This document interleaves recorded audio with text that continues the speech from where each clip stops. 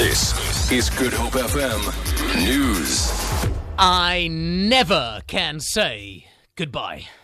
Good morning. 12 people have been taken to hospital with breathing problems after a diesel leak at a factory in Epping. ER24 spokesperson Trita Bodasing says the incident is being investigated.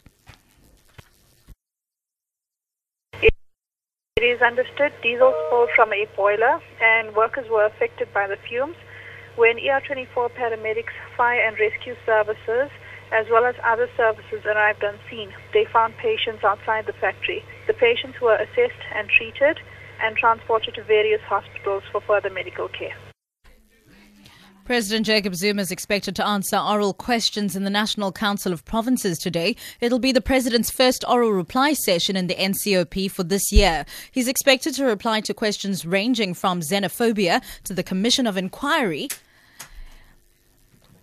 into the Marikana shootings. He'll answer 6 written questions from the ANC, the UDM, the DA, the IFP, as well as follow-up questions. Mercedes Besent reports. The ANC will ask 3 of the 6 written questions, and one of them is about what programs are in place to expand public and private investment to tackle youth unemployment. The DA wants to know what steps have been taken to restore South Africa's international reputation that was dented by the recent xenophobic attacks. The UDM wants to know when the Farlam Commission report into the Marikana shootings will be released. Gun-Free South Africa says there's a slight decrease in gun-related deaths in South Africa, although there are estimated 18 firearm-related deaths per day in the country. The organisation says this can be attributed to the Firearms Control Act of 2000 that has made the country safer. Their comments come during the Global Week of Action Against Gun Violence. Gun-Free SA's Claire Taylor says parliamentarians need to ensure that the Firearms Control Act is properly implemented and gun owners themselves need to be more responsible. When we compare how South Africa fared in the past, we've improved significantly. We're no longer in the top 10 of homicides in the world. We're now in the top 20. It's largely due to the Firearms Control Act, which has halved the number of people that are shot and killed.